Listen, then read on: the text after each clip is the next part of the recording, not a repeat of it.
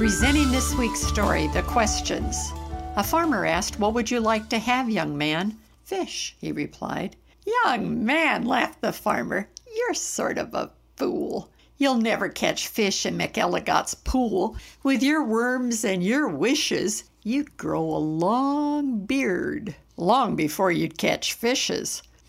Answered Marco. "It may be you're right. I've been here 3 hours without one single bite. There might be no fish, but again, well, there might, 'cause you never can tell what goes on down below. This pool might be bigger than you or I know."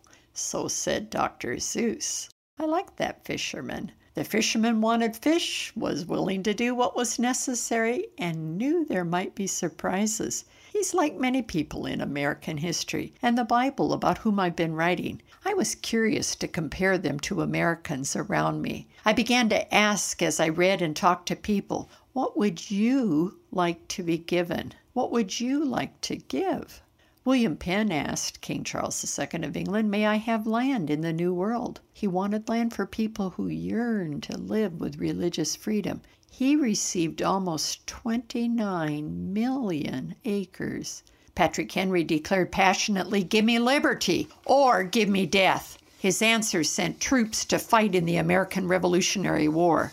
Jackie Robinson told Branch Rickey, manager of the Brooklyn Dodgers, "I would like to play on this team, even if it is an all-white team." His answer shattered barriers in Major League Baseball. Harriet Tubman, Underground Railroad conductor, Civil War spy, scout, cook, and nurse, said, "I want freedom for my people." Students across the United States yearly are inspired by her courage. Queen Vashti of biblical fame refused a king's request because she wanted the right as queen to not be stared at by drunken men just for their pleasure. She lost her title, but lives in history as a woman who refused to be stripped of personal dignity. King Solomon requested of God, "I'm like a child crawling, not yet able to walk. Please give me knowledge and understanding." People traveled to witness his wisdom. Tim, a high school senior, said, "Dad, I need a better reason to go to college.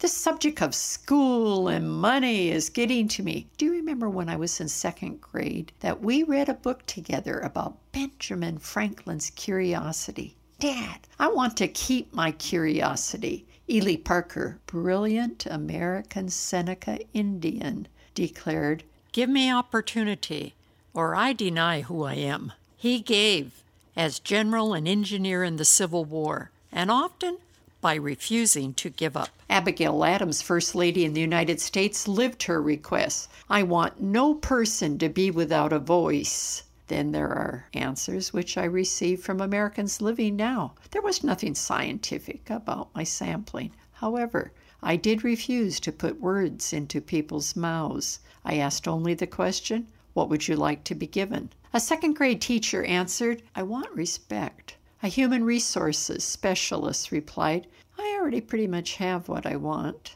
A high school senior paused and said, "I want to succeed and not to fail." A college freshman said quietly, "I do need respect. I have it and I need it." A 25-year-old cyber operations technician shared, "I feel content. There's nothing monetary I want. If I had to pick something, it would be, I don't know, to go to heaven when my time's done." A woman who's worked in 7 countries of extreme need said, "I want to take each step through Jesus Christ. That's my longing." I'm sure we could hit the streets and find greatly different answers, but I am glad people ask and answer questions of hope. This is Barbara Steiner, privileged to have listened. Please check out thisweekstory.com.